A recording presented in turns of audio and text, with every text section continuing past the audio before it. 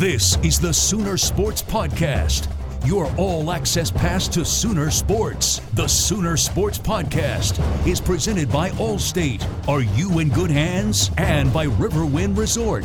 Riverwind Resort, the place to be. Oh, mama! What a play! Now, here's your host, Chris Plank. Welcome into the Game Plan, Sooner Sports Podcast with Toby Rowland. I'm Chris Plank. We have just, as we tape this, wrapped up the Bob Stoops press conference. And we do have breaking news. How you doing, Plank? I'm good, Toby. How are you, man? Did you have a good weekend? Yeah. Game went good. Played well. Good weekend. I'm a little bummed. Why's that? Well, that's Samaje news. Yeah, Samaje Perine out 2 to 3 weeks with a slight pull. I'll say this, and, you know, you want to be careful with what you see and what you say because you don't want to get into the speculation game, right? And you dealt with this when you were the sideline reporter Correct. as well, too. You don't want to come out and say, oh, they're looking at that, so it's obviously this, because you couldn't be Right. further from the truth sometimes. We are not doctors. No. I was really worried about his knee whenever the doctors had first started working on him. Whenever I later had heard in the Stoops presser after the game, and then obviously the news today, that it was a muscle pull, I got to be honest with you, Toby, I was pretty relieved. Yeah. Because at least in the way that and I don't know why I'm going to stand up and do this because it's not. Go ahead. I'll try to describe. Right. I'll do play-by-play. As he was, Chris is standing right now at the edge of the couch. He was working on the side of his knee a lot. Like when the doctors weren't around, Samaje would walk around. He's rubbing the side of his knee. Thank you. Yeah. So this is a habit that I have. I do it on the radio all the time. I'll start acting something out. That's why I'm here for you, buddy. No one can see you. So from my perspective, I was really nervous that we would get worse news than we got today. It's not great news. 2 to 3 weeks stinks without Samaje. And then the realization that you only got a handful of scholarship running backs left. Suddenly what appeared to be a deep, strong position, Toby, is I don't know how many fingers challenge. you got on your hand, but I think it's far from a handful. That's a good point. I think it's, what, 2? If we consider Flowers, 3? You lost the fight with a saw blade somewhere along the way. Okay. Good and bad of this. Well, there's no good. But on the positive side, if he's going to be out 2 to 3 games, I think you would pick this stretch as opposed to the final 3 games of the year. Get him back healthy for Baylor, West Virginia, Oklahoma State. Who Good knows? point. But Yeah. on paper, it looks like that this is a stretch where maybe you can get by without him as opposed to later. The bad side is, and there's maybe a couple of bad sides to this, is, with a pull muscle, especially for a running back, nothing's guaranteed. You think you're feeling pretty good, and then you get out there and you plant on it, and you kind of retweak it again, and we don't know what muscle it is. Mm-hmm. So it doesn't look like he's in a tremendous amount of pain or anything. We saw him on the sideline Saturday, and since then. But still, I mean, that's a position where he needs his explosiveness, and you just hope he can. You hope he can get back to 100%. I mean, the other downside is what you mentioned, which is numbers. No Rodney Anderson, no Daniel Brooks, now no Samaje Perine. They're basically down to Joe Mixon and Abdul Adams. Now, there are some things they can do, and those are 2 good options, by the way, really good options. But first off, what happens if something happens to one of those guys, or just from a depth perspective, who's next? Dimitri Flowers could carry the football if you needed him to. Obviously more of a bull in a china shop than somebody who's going to break free for an 80-yard touchdown, but knows how to carry the football. There's a little guy on this team named Najee Bassoon who I have an affinity for. I know you brought him up whenever we did our very first podcast. Yep. He's 5'5". He looks like somebody put pads on the equipment manager, but he is quicker than snot, man. I'm telling you. And we saw him in the spring game. I've seen him in practice a couple of times. I don't know if he's going to be a part of the game plan or not, but just be aware of him going forward. Bob said something about we're going to evaluate guys on the offensive side of the ball to see if there are other running back options there. I mean, Dimitri's one of the guys he's talking about, but my mind started going like, who else are you talking about? Like, Michael Jones. I mean, are there some other guys who maybe if we started looking into their high school careers were also running backs in high school that are now wide receivers? I don't know. That may be worth doing a little research on this week. One player from any position that you could put a running back and you think he'd be successful. Who would it be? By the way, as you think about that, he did mention Dimitri Flowers, and when he brought up Mark Andrews and Carson Meyer, those were guys that could probably play that quote-unquote fullback position that Dimitri's at. But those, when he mentioned those, I saw a couple of people on my Twitter mentions that thought, Mark Andrews is a running back? Well, at the tight end fullback At the tight end position, fullback. yeah. So anyway, the guy I said is kind of the first guy that pops to mind because he's built. I mean, none of those tall, lanky guys like Dede and Dahu and AD, they're not running backs. Michael Jones is an athlete. Yeah. I mean, he's built like he could do that. You know who I mean, they're not going to do this, but you know who's a phenomenal athlete in high school is Jordan Evans. But, I mean, they're not going to do that. Kick returner, man. Yeah, he was a phenomenal athlete. But they got to have guys who they trust to hang on the football first and foremost, and I don't think you put a linebacker back there. And I mean, what was the UCLA guy, though, that did it? Miles Jack. Miles Jack, yeah. So, Gave Teddy Lehman hope.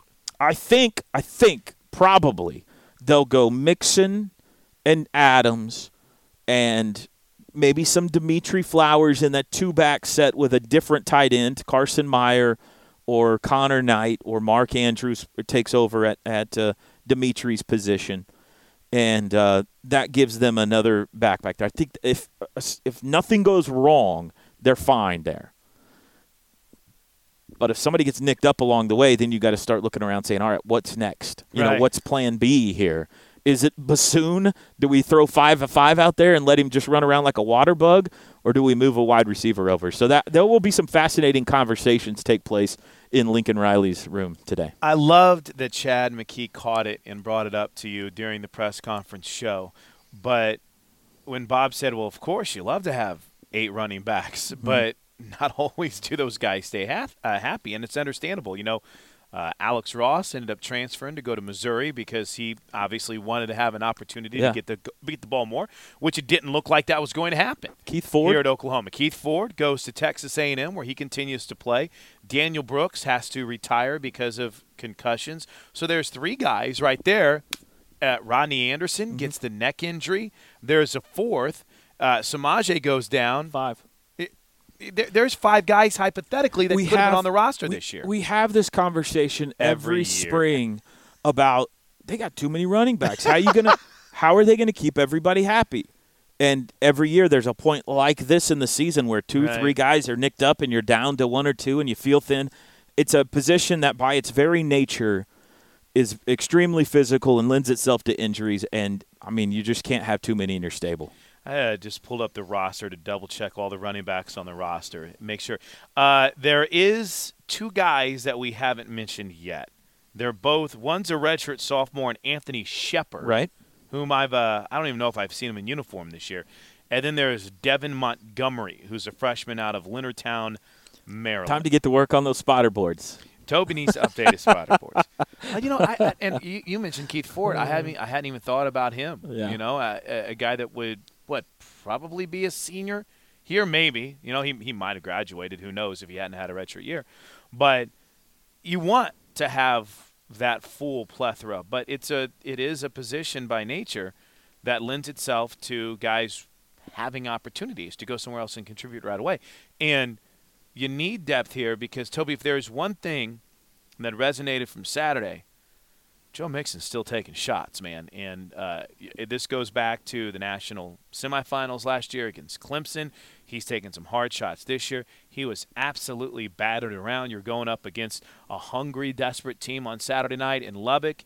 Yeah, he's already taken a few licks, so you got to be a little bit cautious with him. I mean, you can't play cautious, but you at least have to make sure that Abdul Adams is ready to go 100%. Well, yeah, absolutely. Adams is going to have to carry the ball on Saturday night. He's going to have – well, first, you know, because, one, I think they want to run it a ton against Tech. I mean, logically, with the way – what did West Virginia run for, 330? Yeah. They had almost 700 total yards on them. Something like that. Oklahoma ran for 400 last year on Tech. So you want to – I mean, that's where they're the softest. I don't think they're great in pass defense either, but you can run the ball on these guys. And so Joe can only do so much. Let's say Joe gets 25 carries, which I think is a pretty heavy workload for him. We saw Samaje have 35 carries in the Cotton Bowl. I would classify Samaje as a little bit more durable than Joe, especially if you're going to throw him the ball 3 or 4 times or use him in kickoff return. I know they're not going to use him in punt return anymore. But if he has 25 carries, that still leaves maybe another 20 carries. I mean, if you run 85 plays against these guys, probably at least 45 of them are runs. You know, maybe more than that. Maybe 50 runs against these guys. How many times did we run the ball last year against Tech? I'm pulling it up right now. So, I mean, I think Abdul Adams is carrying the ball a bunch on Saturday night is my point. One of the predictions we made on our show, he asked for a couple of predictions in the last segment. One of them was that Abdul Adams runs for over 100 yards. And I'm really not even worried about that because I think Mixon will have a big day, but I think Abdul Adams gets double-digit carries easy, and I think he's really good. All right, so last year, these two teams played on October 24th. Oklahoma put 60 on the board, which it was a relatively close game at times during the first half, and the Sooners absolutely pulled away. They won it 63-27. They ran the ball 57 times. Okay, 57 rushes. For 405 yards. Does it have the breakdown? Do you have the individual stats 23 there? for Samaje, 23 for 201. Uh-huh. Joe Mixon had 16 carries for 154 yards. Okay.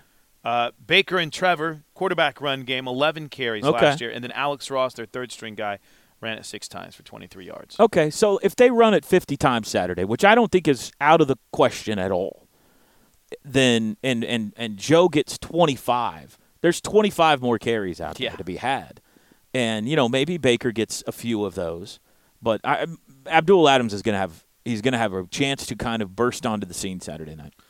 Texas Tech's rush defense, 98th in the country, giving up 204 yards per game, 5.19 yards per carry. So it's something that has, well, and it's not anything new.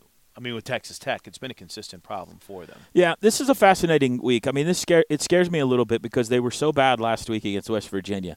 And Kingsbury came out and really just torched him, said he was embarrassed. He apologized to fans, alumni, the school, everybody.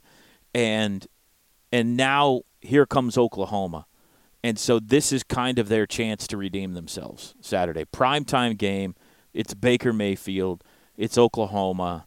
I think he's lighting them up this week after that performance. Now, that doesn't mean that they can do anything about it. Maybe they can't. But I wouldn't be surprised if Oklahoma doesn't take a couple of punches from Texas Tech early in this game. You know, this is their chance to save their season. Yep. There's a chance they're not going to a bowl game if they don't win Saturday. Yeah. But if they could beat Oklahoma at home in a primetime game, suddenly everybody, including Cliff Kingsbury, looks better. And so I'm a little worried about this one, early anyway. Can I veer real quick from Oklahoma? It's your podcast, my friend. It's ours, but I just want to make sure I keep us on the Big 12 path. You started buying to West Virginia a little bit more? Yeah, they impressed me Saturday. That blew me away. Defensively, to hold Texas Tech in Lubbock to 17 points is a feat. I'm confused by West Virginia, but I'm more impressed with them today than I was Friday. That's for sure. They kind of got lucky to beat Kansas State by 1 at home. Yeah. You apply the the transverse property to West Virginia and Kansas State and Texas Tech. Those 3 teams have all played each other like the last 3 weeks, and it logically doesn't add up. Right. So, but yeah, I think West Virginia is pretty good, and they've got a fairly friendly schedule the rest of the way. They got a couple of tricky road trips. I think they go to Stillwater and maybe to Austin, but they get OU at home. I believe they get Baylor at home. I've got it right here in front of me. And right. they probably are. They might be considered the favorites based on schedule to win the conference right now. TCU at home this weekend. TCU, that's an interesting game. TCU's got a couple of weeks to get ready for these guys. It wouldn't shock me at all if the Frogs wouldn't be. You know what? It's amazing how sometimes we'll forget about a team. TCU falls in that mode, falls in that mix. Granted, it was just 2 weeks ago that they played, and I think what they had to buy. So you kind of forget that they're still sitting there at 2-1. They're not off the radar by any stretch of the imagination. And if they hand West Virginia their first loss of the season, boom, they're right back in the mix. Yeah. Right back in the mix. And so then on the other side of it, Baylor, who I believe is Baylor bye this weekend? Yeah, they're bye. All right, so they've got a brutal stretch working here. But they're Iowa State bye, Kansas bye. So they're going to Texas next Saturday. We'll see. And then it's a good game. TCU here, then Kansas State, Texas Tech, and at West Virginia to wrap it up. Uh-huh. Brutal stretch for me. They've got the thing about that is if you believe the three favorites to win this conference are Oklahoma, West Virginia, and Baylor, which right now those are the three unbeaten teams, they've got to play the other two on the road. Baylor has to go to Oklahoma. They got to go to West Virginia. West Virginia gets both of them at home. Oklahoma is splitsy. They got Baylor here, and they got to go out West Virginia. I don't have any idea how good Baylor is. Do you? I don't either. I have no clue. The only game of note that they've played is Oklahoma State. Yeah. And that was an odd game, and that had a delay in it, and they ended up winning it, but you kind of felt like maybe Oklahoma State helped them out a little bit. They went up to Ames and trailed all day and kicked a field goal at the end to win it. So I don't know how good anybody is, and we're halfway through the season. I guess we really haven't looked back too terribly much on what happened Saturday. Again, I let two people that complain get to me all day long, but as complete of a performance, I think, as we've seen, if not their best fourth-quarter effort, right? I think so. I think the most impressive thing about Saturday to me was that they didn't really give Kansas State anything. And Kansas State makes a living off of taking advantage of your mistakes. You turn it over, they make you pay. They're going to beat you in the special teams game every week. And just like the Kansas State-Texas Tech game, you look up at the end of the day and say, we outgained these guys by 200 yards and still lost the game because we made mistakes and they didn't. And in the OU-Kansas State game, you really couldn't say that. OU took care of it. They were solid on offense.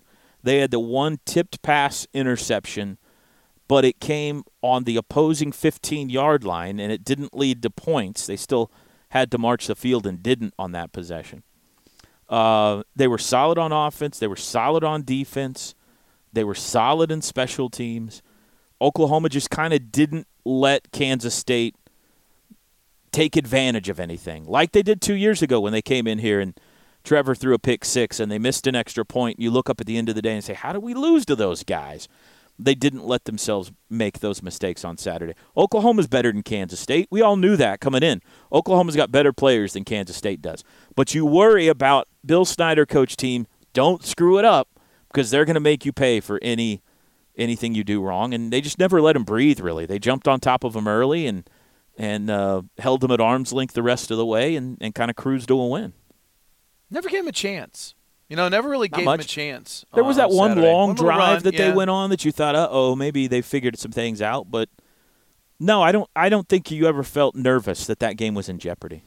6 o'clock kick, by the way, for the Kansas game a week from Saturday when the Sooners return home. I think a lot of us thought that might end up being an 11 a.m. game, but we'll take the 6 p.m. kick on that. Fantastic. And good for the Norman business owners. Yeah, it's great. It's great, especially with the 11 homecoming a.m. game. Too. Yeah, and you and I, we do a pregame show before the pregame show. 7 a.m. pregame shows can be a little bit unique whenever you're inside a closed business. It's easier to get to Campus Corner. Yes, it is. 7 o'clock in the morning. Yes, it is. I love this stat, by the way, that Dennis Stats Kelly sent us as we head down the home stretch here of the game plan with Toby Rowland. Jackie Sandifer, in 1957, scored 5 different ways with a punt return and interception returns for touchdowns.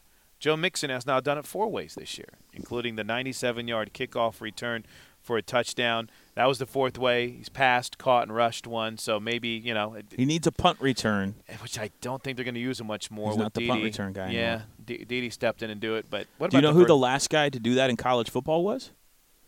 5 different ways in one season. Don't think too hard. He's still in college football. McCaffrey? Christian McCaffrey. Last year he scored 5 different ways. I was trying to think of like the former Air Force quarterback is who I was going to guess. He just actually passed away. Boy, that's a real morbid thought, Plank. But D. Dowse. D. Dowse was going to be my guess, the former Air Force guy. But wow. So in other words, the point in bringing that up on Joe Mixon is he's doing a lot this year already. So now they've got to kind of dial him back a little bit. So not only do you look for depth at that running back position, but Toby, that depth at kick returner and punt returner. Do you think they put somebody else at kick return? It wouldn't surprise me. It wouldn't surprise me if it's not Abdul Adams. You know, they have him back with what, Michael Jones? Right.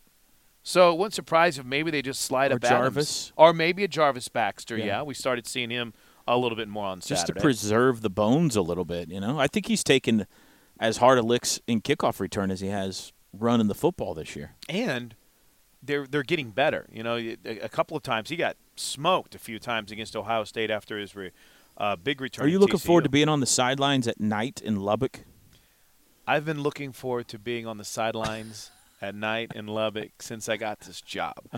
Both games that we've played there have been day games. I think one was correct. Go ahead. 2:30. Go ahead. One was 11. Okay. But there's a little bit of nervousness as well too, because I love the fans in Lubbock. Love them. But they're behind the bench. They've got this date circled for quite a while. Students are behind the OU bench in Lubbock. It's very close. They come usually prepared with items of food and not afraid to fling them. So we'll get you a pocket full of queso and maybe a construction helmet. You'll be good to go. Baker Mayfield was joking. He's like, we need to take some shredded cheese with us. So that way we can just have quesadillas. Put a microwave on the sideline? Yeah, just have some quesadillas on the side. Hey, real quick, what'd you think of Neville Gallimore? Made his debut with the media today. I thought he was great. Impressive young man. He's played well. He's an easy guy to cheer for, man. I love he has demanded playing time. And I know there's been some injuries on the defensive front, but, man, when he's been given a shot, he's made plays. And now he started last week. I fully anticipate he'll start again. You look at, Gallimore's a redshirt freshman and Amani Bledsoe as a true freshman, and you got to be pretty excited about the future on the defensive line there. I said I was going to wrap up. I want to add one more thing because I was talking to Mark Andrews about this. I don't know if we ended up playing the interview, but you can see it at Soonersports.tv, or I'll air it on Thursday before Joe Castiglione joins us on the Tailgate Podcast. How gutsy was it to throw the ball in that situation? And again, we're not talking about you need to kill the clock to save the game.